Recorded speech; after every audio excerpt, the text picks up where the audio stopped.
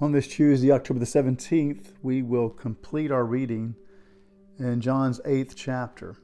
We pick up this morning with verse 31.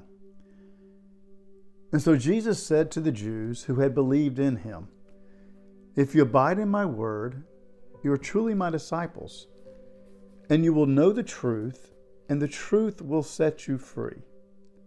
They answered him, "We are offspring of Abraham and have never been enslaved to anyone. How is it that you say you will become free?" Jesus answered them, "Truly, truly, I say to you, everyone who commits sin is a slave to sin. The slave does not remain in the house forever. The Son remains forever. So if the Son sets you free, you will be free indeed. I know that you're the offspring of Abraham. Yet you seek to kill me because my word finds no place in you.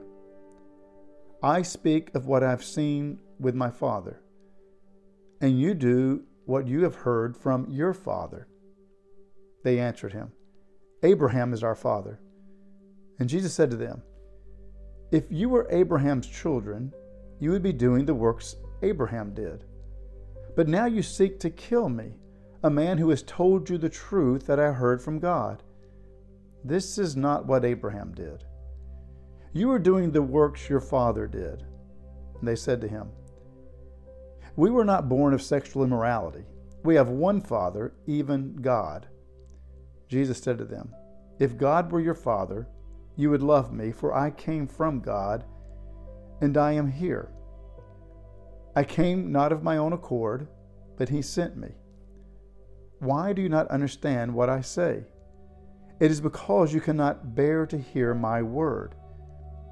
You are of your father, the devil, and your will is to do your father's desires. He was a murderer from the beginning and has nothing to do with the truth, because there is no truth in him. When he lies, he speaks out of his own character, for he's a liar and the father of lies. But because I tell the truth, you do not believe me. Which one of you convicts me of sin? If I tell the truth, why do you not believe me? Whoever is of God hears the words of God. The reason why you do not hear them is that you are not of God." The Jews answered him, "Are we not right in saying that you're a Samaritan and have a demon?" Jesus answered, "I do not have a demon, but I honor my Father, and you dishonor me. Yet I do not seek my own glory. There is one who seeks it, and he is the judge. Truly, truly, I say to you, if anyone keeps my word, he will never see death." The Jews said to him, "Now we know that you have a demon. Abraham died, as did the prophets. Yet you say, if anyone keeps my word, he will never taste death. Are you greater than our father Abraham, who died? And the prophets died? Who do you make yourself out to be?" Jesus answered, "If I glorify myself, my glory is nothing. It is my Father who glorifies me, of whom you say he is our God. But you have not known him. I know him. If I were to say that I do not know him, I would be a liar like you. But I do know him, and I keep his word. Your father Abraham rejoiced that he would see my day. He saw it and was glad." So the Jews said to him, "You're not yet 50 years old, and have you seen Abraham?" Jesus said to them, "Truly, truly, I say to you, before Abraham was, I am." And so they picked up stones to throw at him. But Jesus hid himself and went out of the temple. What unfolds before us in this passage is an argument that increases in intensity to where finally one party attempts to kill the other.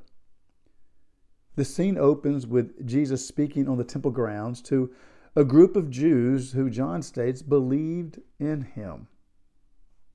Yet we see that their belief was very shallow, and it was not greater than their religious pride.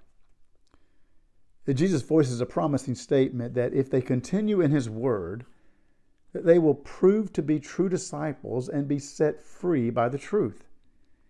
His teaching hit a nerve with the listeners as they never considered themselves not free.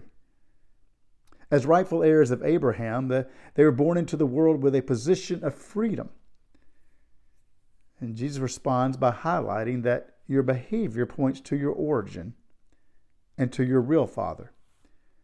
Rather than acting like children of Abraham, they are acting like children of the devil by their desires to kill him. It is easy for us to read this passage and wonder how the Jews could be so tied to their traditions and cling to their truths and yet miss the truth. We see them cast labels on Jesus in order to mark him as an evil and objectify him so that movement to kill him would be justified. Yet maybe we should pause and ask, how do we react? How do we react when we hear a teaching that may not sit well with our traditions, with views that we've always held? Do we sit with it for a moment, for some time, and ask God to show us if there is some element of truth or some new truth he's trying to reveal to us? Or if we hear a teaching that doesn't sit well with us, that we question, that we don't agree with, do we quickly label the person a heretic and then take up verbal stones to attack? I guess the deeper question is, have I shaped Jesus according to my traditions, to my way of thinking? Or am I willing to allow him to challenge me with truth? Truth that may be uneasy, truth that may be uncomfortable, truth that I might not have heard before, and truth that unravels my traditions and what I've held on to, but ultimately truth that sets me free. Here again, the opening verses of our reading. John 8, verses 31 and 32. So Jesus said to the Jews who had believed in him, "If you abide in my word, you are truly my disciples, and you will know the truth, and the truth will set you free." This morning, oh God, as we hear Jesus' words about truth, we know that we live in a world where for some, truth is disregarded completely. We know we live in a world where there are a variety of voices that differ, and yet they all claim to voice the truth. And so, Lord, this morning we ask for guidance. As you seek to reveal to us truth, help us, Lord, to know that it is embodied in Jesus. And as we look to his life, as we look to his teachings, as we look to his actions, as we seek to abide in his word, Father, reveal to us truth. Truth that will be shown in how we live and how we make our decisions and how we treat our brothers and sisters and how we treat those with whom we may disagree. Help us to learn to live that truth as we do see so clearly in Jesus. So guide us in our steps this day.